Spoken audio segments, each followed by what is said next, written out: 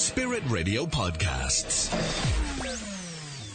The US midterm elections are going to take place next week on the 6th of November.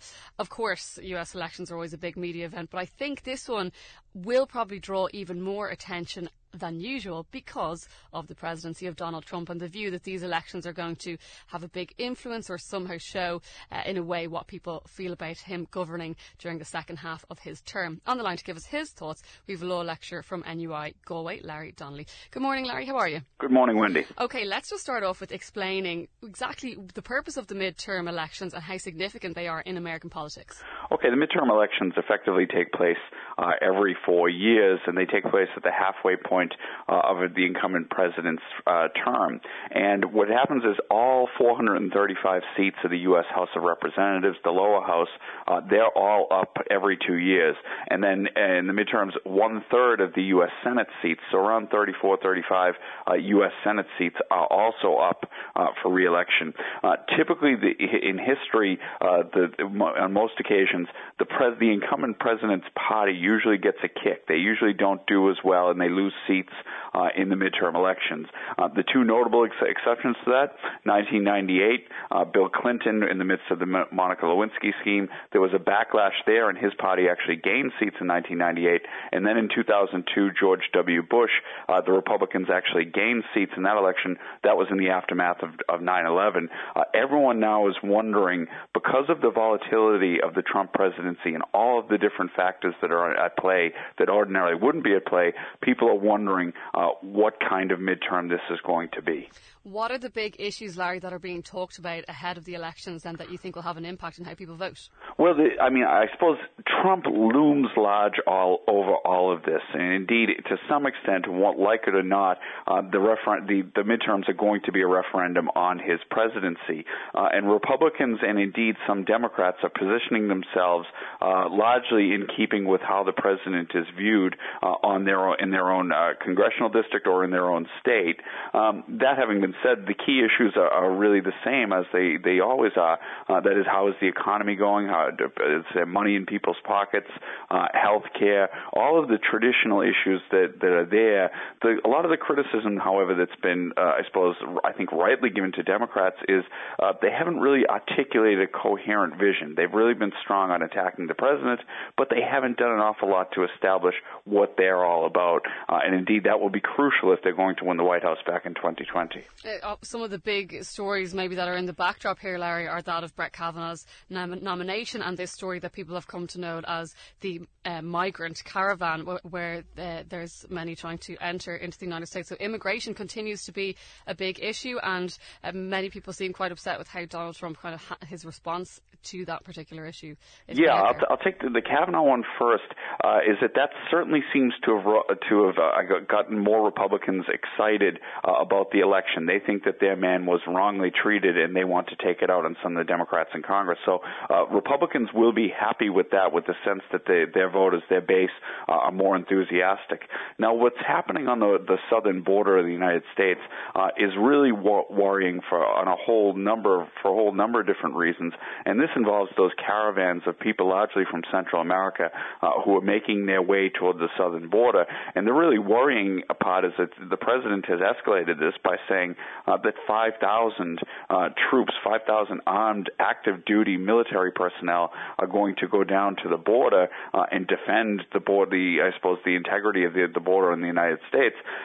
That presents all sorts of worrying scenarios, and I think all we can do is really hope that cooler heads prevail and that this is diffused somehow. But politically, the president has clearly calculated that for him, it's a good idea to stoke up some fears. It's a good idea to get people exercised about the issue of immigration. He thinks that will benefit Republicans in close battles. The issue, though, is most people, even if they're opposed to immigration, most people don't vote on the issue of immigration, and the chaos that could ensue could ultimately have a negative effect for President Trump. In terms then, Larry, of just the atmosphere in the US, have you got a sense of that at the moment? Because when it comes to Donald Trump, certainly one word that always comes to mind is it's definitely portrayed in the media anyway as just being very polarised. Is that the case with the midterms? Yeah, I think that there is a lot of polarization. I think that on the left, I think that people are very much viewing this as an opportunity to go out and send a message that they are very angry about the Trump presidency and that they want a change. I think that's the impetus on the left, and we do see, for instance, that the turnout numbers, at least in early voting, appear to suggest that it's going to be a good election for Democrats. On the flip side, the Republican Party, I think, is in something of two minds on this.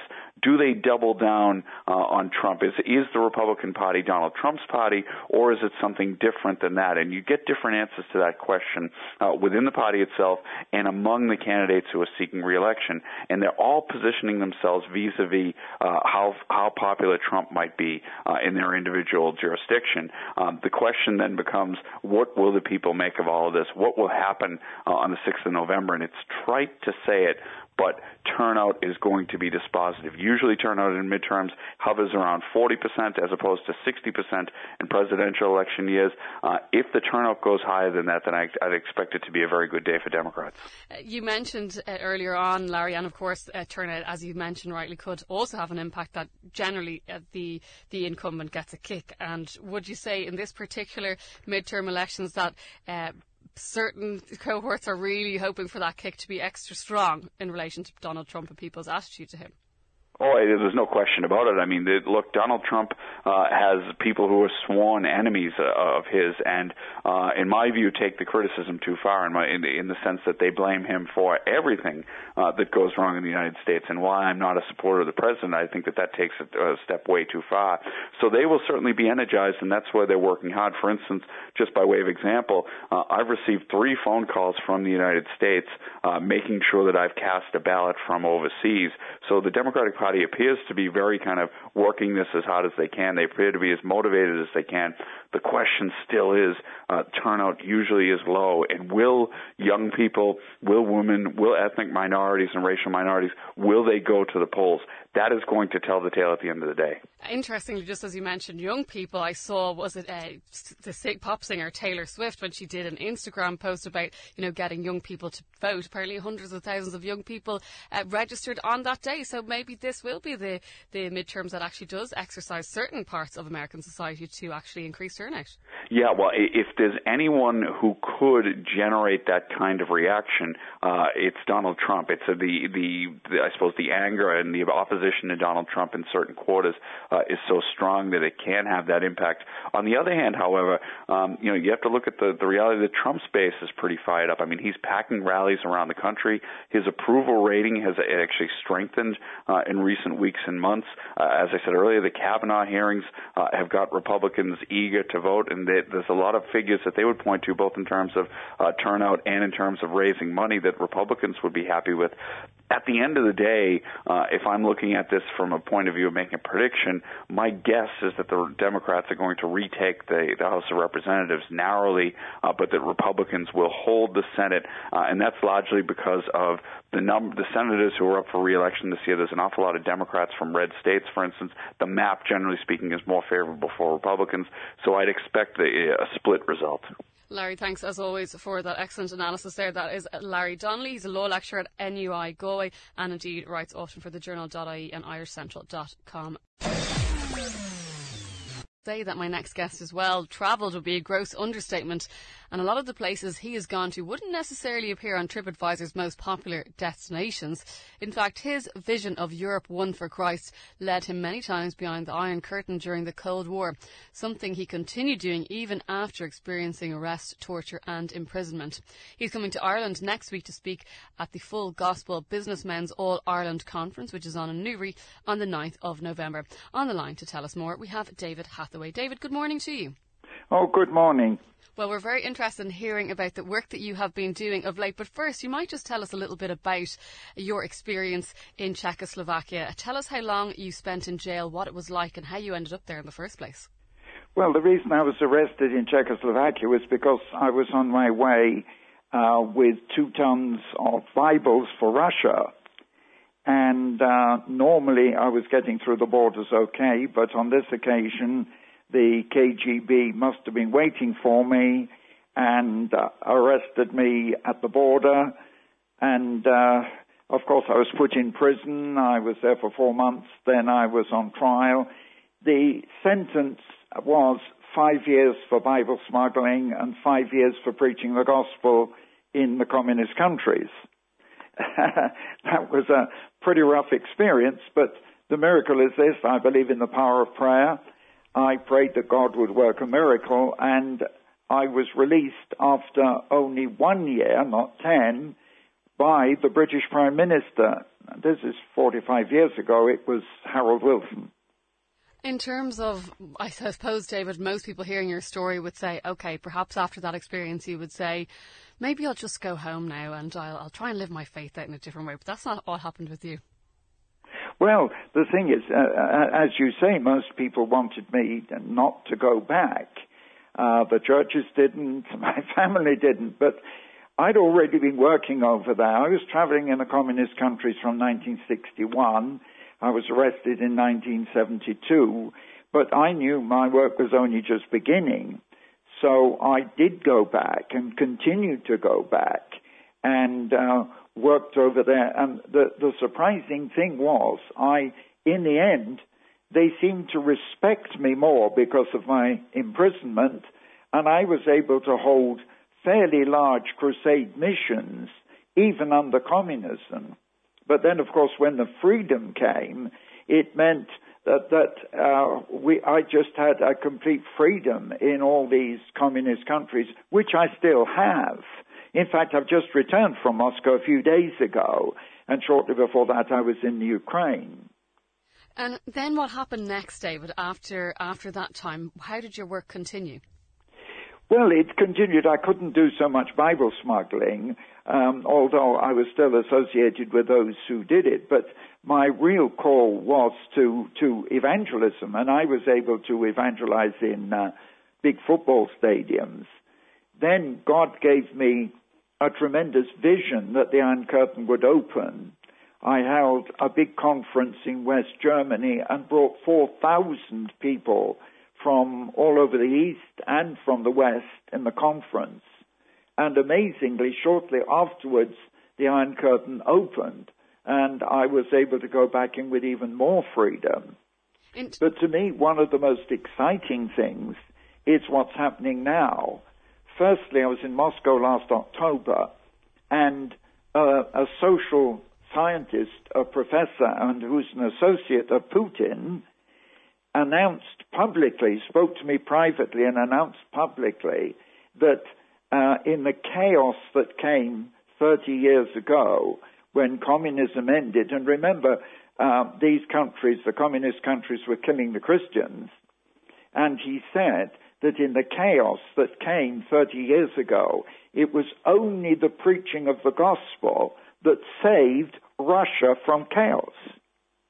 Now, that's a tremendous testimony. It's an incredible testimony. And now what we're doing is, about 3 years ago, when I saw the difficulty with the war in East Ukraine, and I saw the politicians and the military couldn't solve it, I called all the churches together and succeeded in getting every single denomination with 10,000 people. And it was so powerful that even the president of the Ukraine, Poroshenko, recognized it. Firstly, he gave me a gold watch to thank me, but then to see 20 different denominations, all the denominations, Catholic, all the versions of the Orthodox, the Baptist, the Methodist, the Pentecostal, the Charismatic, the Adventist, all of them, 20 different denominations on the platform, publicly confessing Christ. And the president declared that this is Ukraine, the president declared that this year would be the year of the Bible. Did you ever imagine, thinking of, say, a country like the Ukraine 15 or 20 years ago, could you ever have imagined, God obviously had, David, that would be the situation you would find yourself in? No, no one could imagine it. I mean, this is why, now looking back over those years, I just thank God that I was in the prison. Thank God I was able to pay the price and still go back. And that's why they look at me. I'm 86 years old. I was... and people are so amazed that I've actually got more energy now than I had 30 years ago. You obviously do, because you still do so much fantastic evangelistic work, and you're going to be in Ireland next week. Tell us a little bit about what you're going to be doing and what you're going to be talking about, David. Well, of course, I shall be talking about what God is doing and how powerful it is that God can work now so powerfully in countries which denied everything to do with God. And to say that we've called all the churches together in Ukraine, there's no other country in the world where this has happened. And it's giving me a challenge for Britain and a challenge for Ireland. And I would love to see all the denominations coming together in Ireland, north and south, to see what God can do, because there are problems. And the only way we can resolve them is through prayer. So I'm not looking at the past. I'm saying the past is only an illustration of what God can do in the future. That's what I'm going to be talking about. In terms of just maybe, and I know there's so much you could say on that topic, and indeed it's something we're so committed to, and I've seen so many great strides here in Spirit Radio in terms of bringing so many different Christian denominations together. And I think a lot of people, David, they really have a heart for it, and they really want that in their parishes, in their communities, but sometimes find it a little bewildering as to where to start. Where is a good place to start? Well, sometimes you start at the bottom. In Ukraine, I started just with getting a small number. Sorry about that, but I started with just getting a few people in the Ukraine, and that's what we're going to have to do in Ireland. So it starts small, and as you say, it has to start with prayer as well. Well, David, thank you so much for joining us on Spirit Radio this morning, and do hope that your time in Ireland is fruitful. Sorry about that interruption. Don't worry about it. That was David Hathaway there, and David is going to be speaking at the Full Gospel Business Men's All Ireland Conference in Newry on Friday the 9th of November. He's also going to be speaking at St Anne's Cathedral in Belfast on Monday the 12th of November at 8 p.m.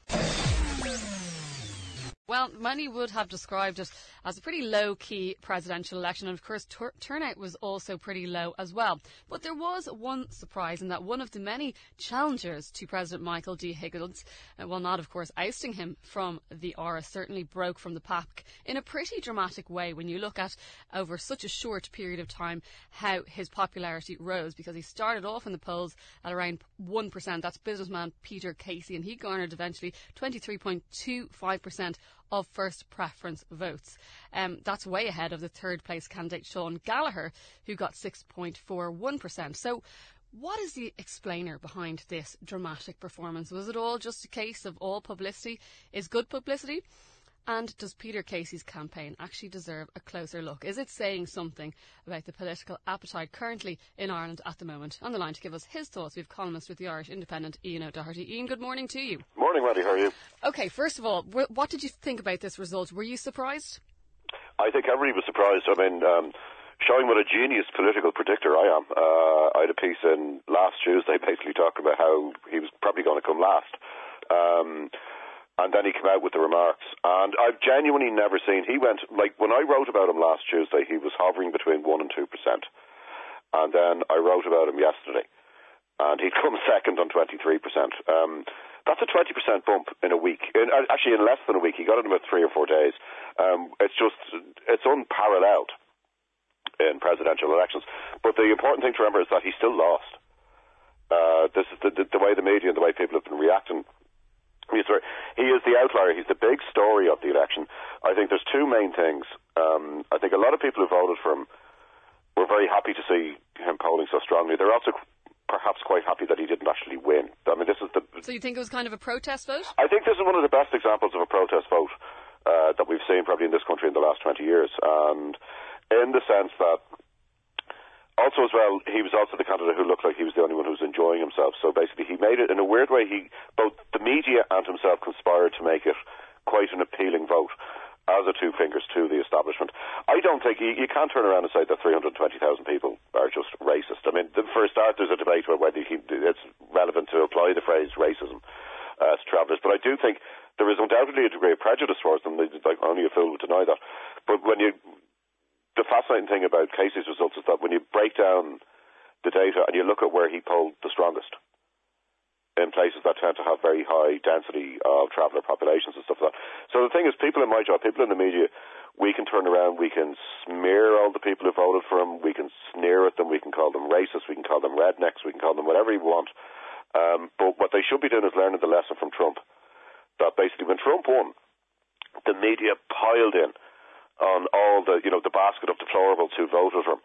And really, they have helped to conspire to ensure that Trump, unless he gets impeached, will probably actually win the second term. And I've been grimly amused by the Irish media not learning these lessons. And that's the thing is I think for those who voted for Peter Casey, I wonder, is one of the reasons they voted for him the very reaction that those voters were given after the results. And by that I mean the kind of sneering reaction of a certain cohort in Irish society who are always hysterical and always permanently offended, kind of the new thought police, if you like, saying, how dare you break ranks with the new kind of cultural orthodoxy of Ireland. But isn't it that very attitude that might actually have been part of the reason people voted for him in the first place? Well, I've said this for a long time, and 30 years ago a lot of these columnists would have been priests and nuns, and they would have been the priests and nuns that nobody likes.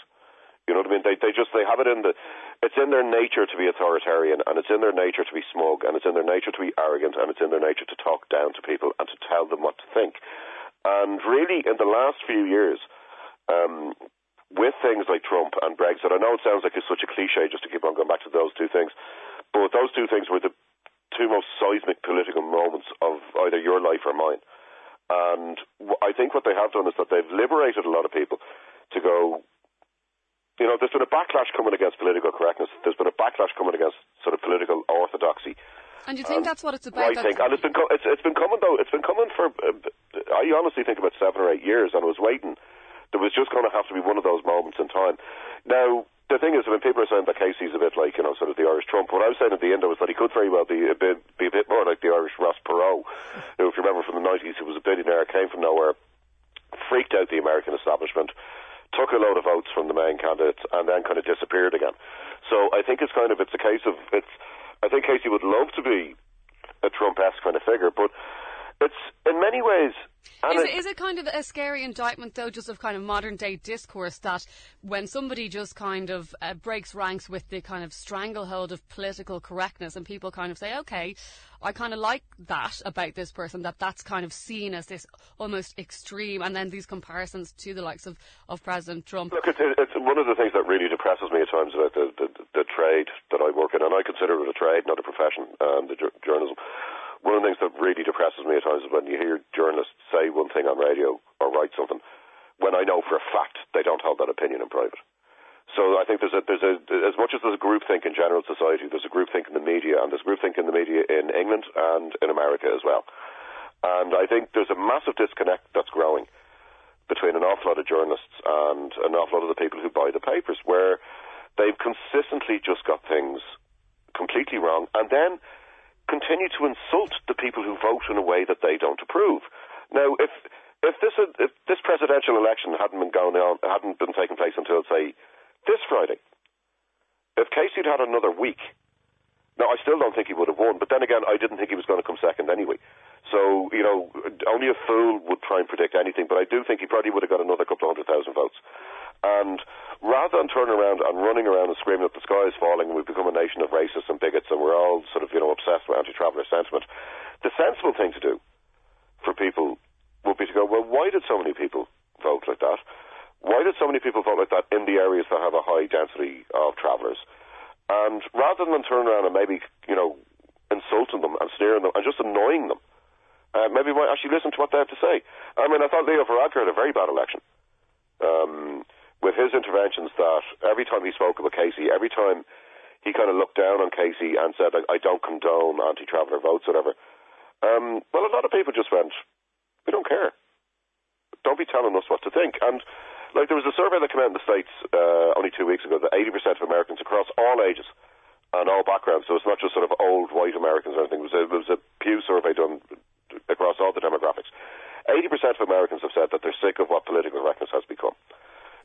kind of constraints of that. And do you think, is that something that, I mean, what could you call them, closeted elites in different sectors, whether it's politics or media, that, that's kind of, people I think feel that it's dominating Irish life in terms of this political correctness, and therefore, if you go against what's considered to be PC, you're basically beaten down as ill-informed, or you're a moron, or you're a bigot. Or you're fired. Yeah. Or you lose your job. Yeah. With Kevin Myers and George Hook. Mm-hmm. And again, a lot of people I think will look back at the hysteria that surrounded Kevin and George, and I think they pretty feel a bit embarrassed now. Look, the Irish have always been sheep. We've always liked to follow whether it was the church telling us what to do, or whether it was the Brits telling us what to do, or whether it was the EU telling us what to do. And now the media, and as some people call it, the media academic political complex. It's a very small bubble, but people who by and large know each other. Come from the same schools, went to the same colleges, had the same lecturers.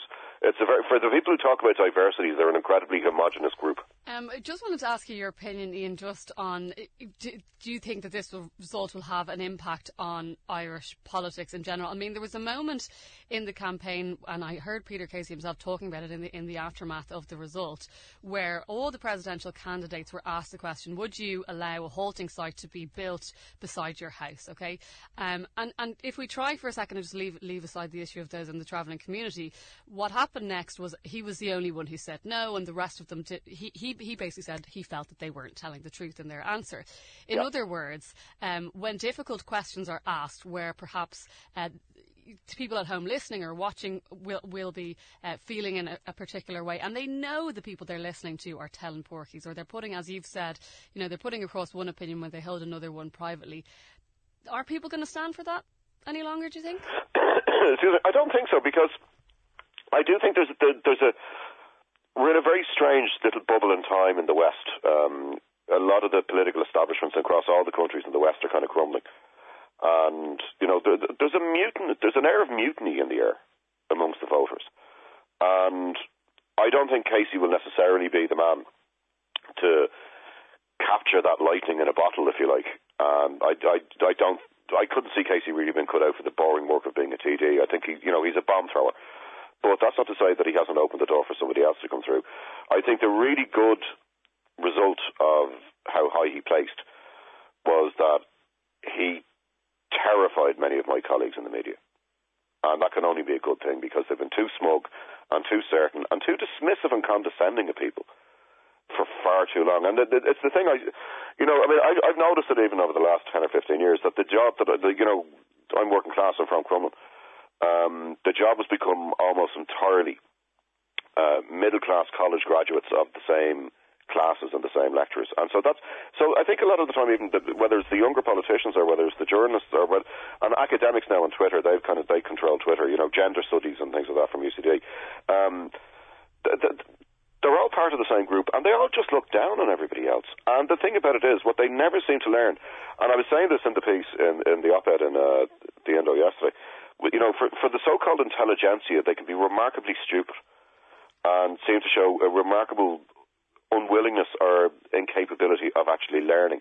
And the most important thing is that they can sneer from their Irish Times columns or whatever all they want, but at the end of the day, their vote only counts the same as somebody's down in Rathkeel. Yeah. And so they can say, you can live in the media bubble, or you can live in the political bubble all you want, but the joy of democracy and the brilliant thing about democracy is that their vote counts for no more than anybody else's. It's just up to you to go out and do it. And I think a lot of people, don't forget as well, this was an election that was basically in a coma up until the Monday when Casey made those remarks. Apathy surrounding it, for sure. So basically I think people were looking for something. And, I thought it was interesting that, I was accused, and other journalists were accused of giving Casey the oxygen of publicity just by writing about the reaction. But, that really is like watching the weather after the news and then blaming the weatherman because it's going to snow that night, you know what I mean? It's like, we're journalists, we have to cover the story. And it's this idea that if we don't talk about Casey, the great unwashed, the unlovely masses out there, they won't hear his awful ideas and therefore they won't vote for him. Whereas actually, no, sorry, this is democracy. Everybody's entitled. If he's running, he's entitled to say what he wants. And I think a lot of people, and this has been forgotten by some, a lot of people's backs were up when other politicians and the media and academics demanded that Casey withdraw from the race. Do you remember that came out the first day? And then he kind of said, I'm going to go away and think about it. And then he didn't. But when Paddy pointed that, demanded that he withdrew, and they did that a day before he said he was going to back out and think. But I know a lot of people were very annoyed by the sheer arrogance of the people demanding that he withdraw, as if it was sort of, delete your Twitter account, withdraw from the presidential race. And basically, a lot of people the silent majorities are very silent because they couldn't be bothered, because they're going around living their life, and there's more important things in this country than presidential elections. But every now and then, the stars align. And Casey came along, and I don't know whether he said the wrong thing at the right thing at the wrong time, or what he did, but he blundered into this. I mean, he's not some sort of political genius. He blundered into this one. He hit a nerve, and what amplified that was the negative pylon against him.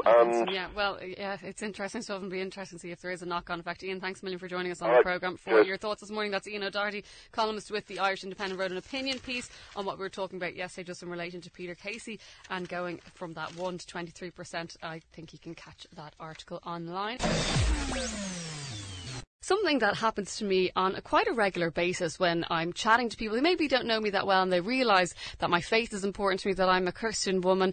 They often ask me, do you feel like a second-class citizen?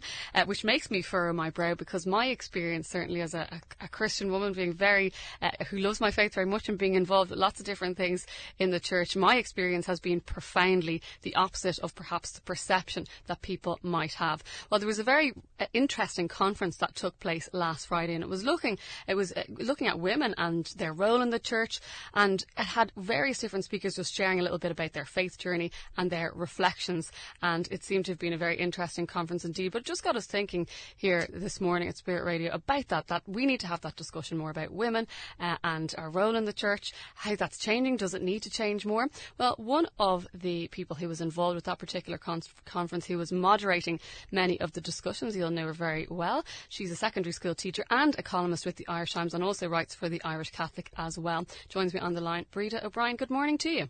Good morning, Wendy. So, Breda, tell us a little bit about your experience at this conference. I think for a lot of people who maybe are a bit disconnected from the Christian faith, if they heard about kind of an enriching discussion from lots of different women from different kind of backgrounds sharing the love of their faith, they might be surprised. Yeah, it was a really positive day, and I suppose there were between maybe 60 and 70 women there attending, and the format of the day is that it was very, very interactive. And it might sound odd in a conference on women in the church, but something I found very cheering is that a lot of men came along as well, because sometimes I think this is seen as, for women only, but in fact it's really important for both men and women that they look at their role and that they look at their faith. And the speakers are from very diverse backgrounds. We had a French woman, Bénédicte Boulot, who's looking at her experience in a ecumenical community called Chemin Neuf, which is a really interesting community, and she was looking at the whole idea of complementarity between men and women, which is, I think, something that we're almost afraid to say, in case that it sounds like we're saying, men and women are complementary, but they have things that they can bring to each other, almost as if we're saying, that automatically means women have to have a very rigid, stereotyped role, and she was making it very clear that's not the case.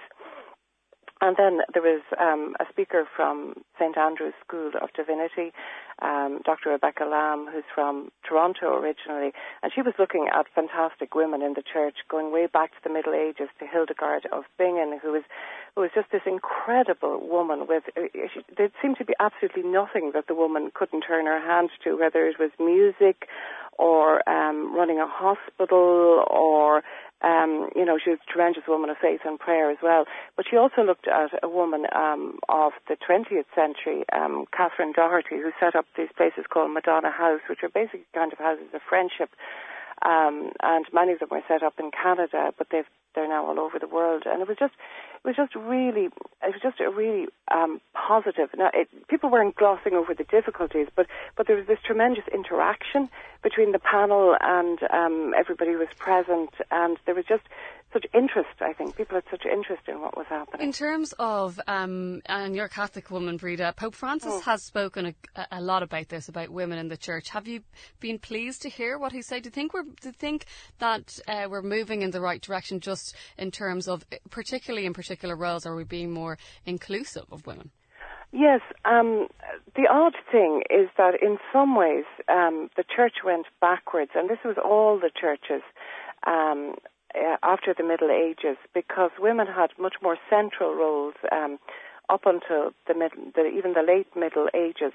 And it's great, for example, I often think of Catherine of Siena, who was an amazing, fiery laywoman. A lot of people think that she was a religious sister, but she wasn't. She was a laywoman who was kind of writing letters to popes and princes and suggesting how they could get their act together. So I think it's wonderful that there's this new emphasis on women in the church. And I think Francis really is keen to see what he calls the feminine genius. He didn't invent that phrase, but he uses it a lot. You know, the specific contribution that women can bring to the church. And he's taken a lot of practical steps himself. For example, he appointed the first woman director of the Vatican Museum, which I think is one of the biggest museums in the world, has 6 million visitors a year. The first woman director of Bambino Gesù, which is the third biggest pediatric hospital in the world.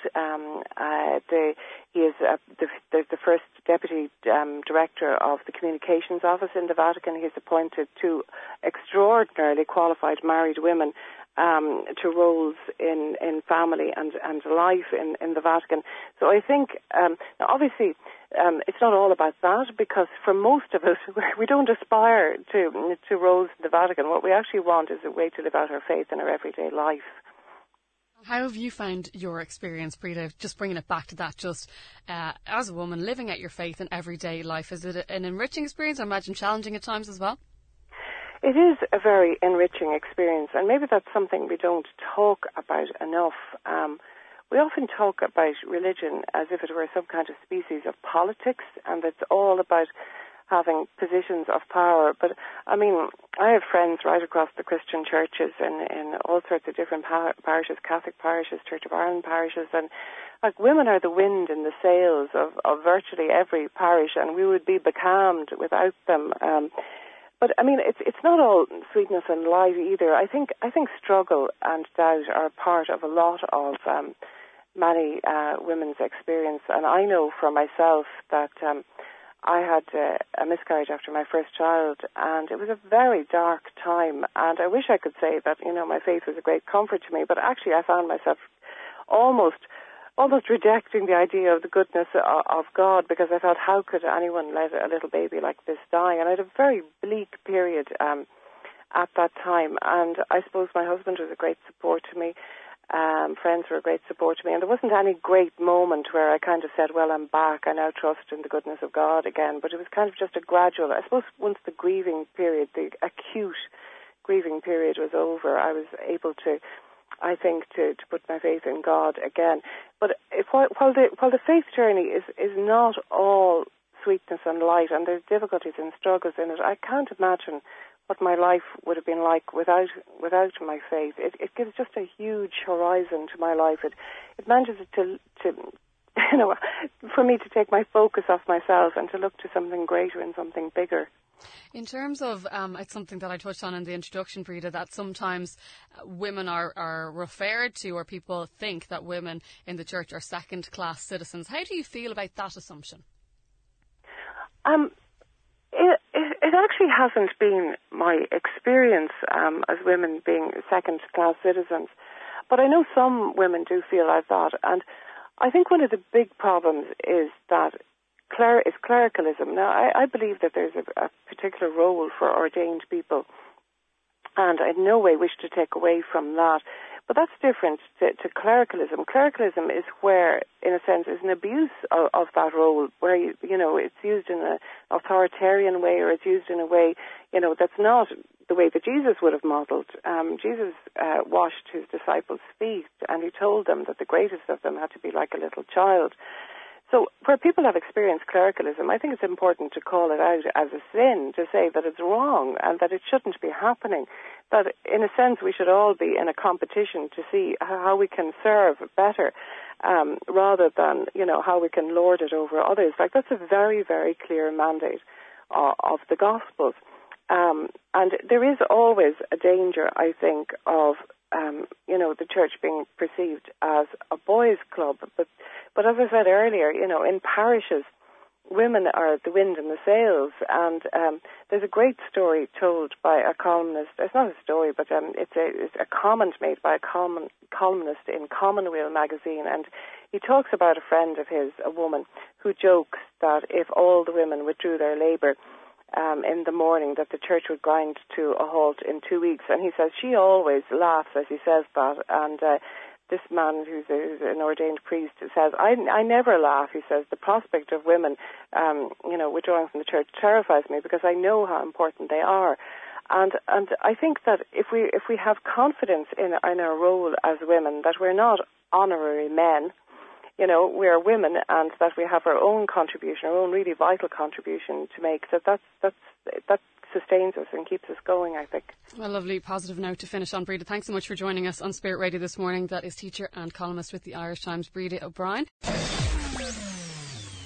As you may have heard in our news, the Pakistani Christian woman Asia Bibi, who's been on death row in Pakistan for the last 8 years, has been acquitted following a ruling by the Pakistan Supreme Court following an appeal by Asia Bibi's legal team.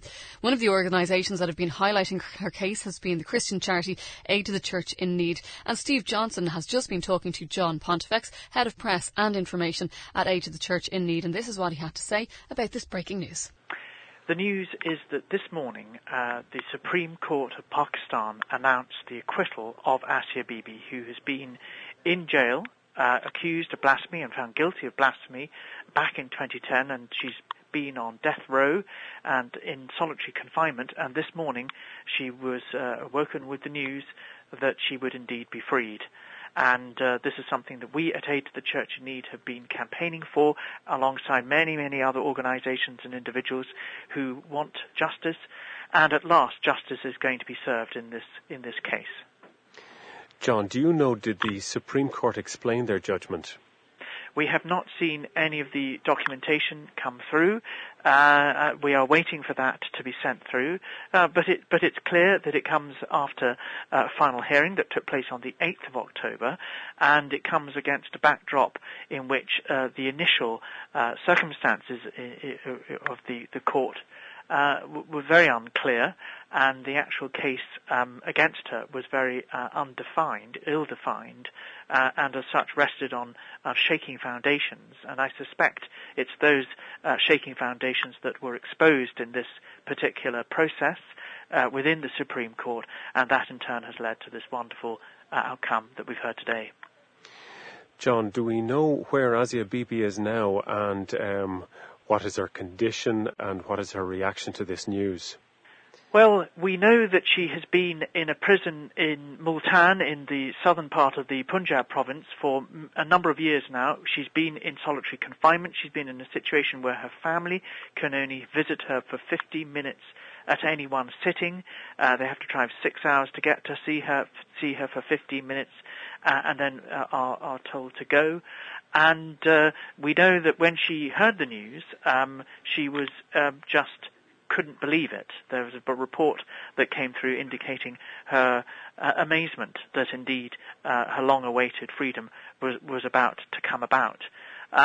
So we have also heard that there have been concerns about her mental health, and at times there have been issues to do with her physical health. But the family were with us in Aid to the Church in Need here in the UK, and they had seen her just a few days before flying over to the UK, and they said at that point she seemed in very strong form, and that she had indicated that she would rather die than abandon her faith. So she was absolutely up to her usual form of being a very defiant and very faithful individual. John, what do you think Asia Bibi and her family will do next? They have to work out a way to ensure that at the moment when she is actually released, that she's not going to be lynched by a mob. It's hard for us to imagine this over here in the West, but she is at a direct risk of being lynched by thousands of people who actually have been baying for her blood. That's not too strong a term. These are people who believe that she should be killed and that the state has an absolute obligation to do that. And furthermore, according to their way of looking at their system of law and justice, it's incumbent upon them as individuals to carry out law and justice by themselves with their own hands. So the main objective for them is to get her out safely, to get her into a place where her security is assured, and it will come as no surprise to anyone who's been following this for me to tell you that clearly they are seeking a new life for her and the family outside of Pakistan, and that's something they've got to work on at top speed now, because the process going forward is going to be tricky, and they'll need all the help and support and prayers that they can possibly get. Are there concerns for the Christian community in the part of Pakistan where Asia Bibi is from? This is a really important question, Steve, and it's important because going forward we have to have concerns about how things are going to break here on in.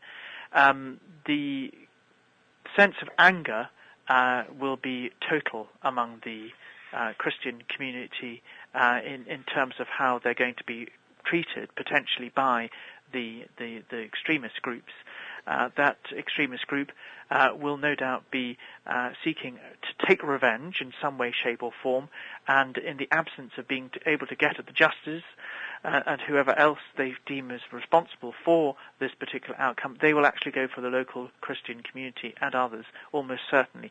So there are concerns, and we have to hope that the security is beefed up to ensure their safety, because there could be a very bad backlash. Just have one other question. John, you met and you saw in London Asia Bibi's husband and daughter speaking.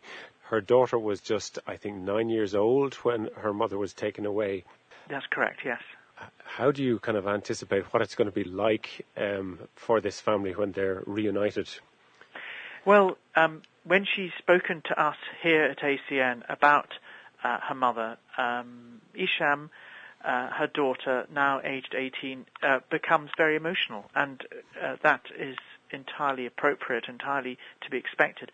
You have to imagine what it might be like for a young girl who hasn't been able to hug her mother, to actually physically have contact with her for 10 years, and now that is going to happen. And the emotions will be running really, really high for her, and she has herself to think about a new future, a very different future, a future without this potential death sentence actually taking place. So there's an urgent need for all of us to keep her and all the family in our prayers, because it's going to be a difficult transition. John Pontifex, Head of Press and Information at Aid to the Church in Need, thank you so much for sharing with us this good news this morning. Not at all. Thank you for your concern. Thank you for all you've done to cover this. That kind of engagement has been part and parcel of the process that's led to this outcome. Thanks for listening to our Spirit Radio podcast. Don't miss out. Subscribe today. Find out how at spiritradio.ie.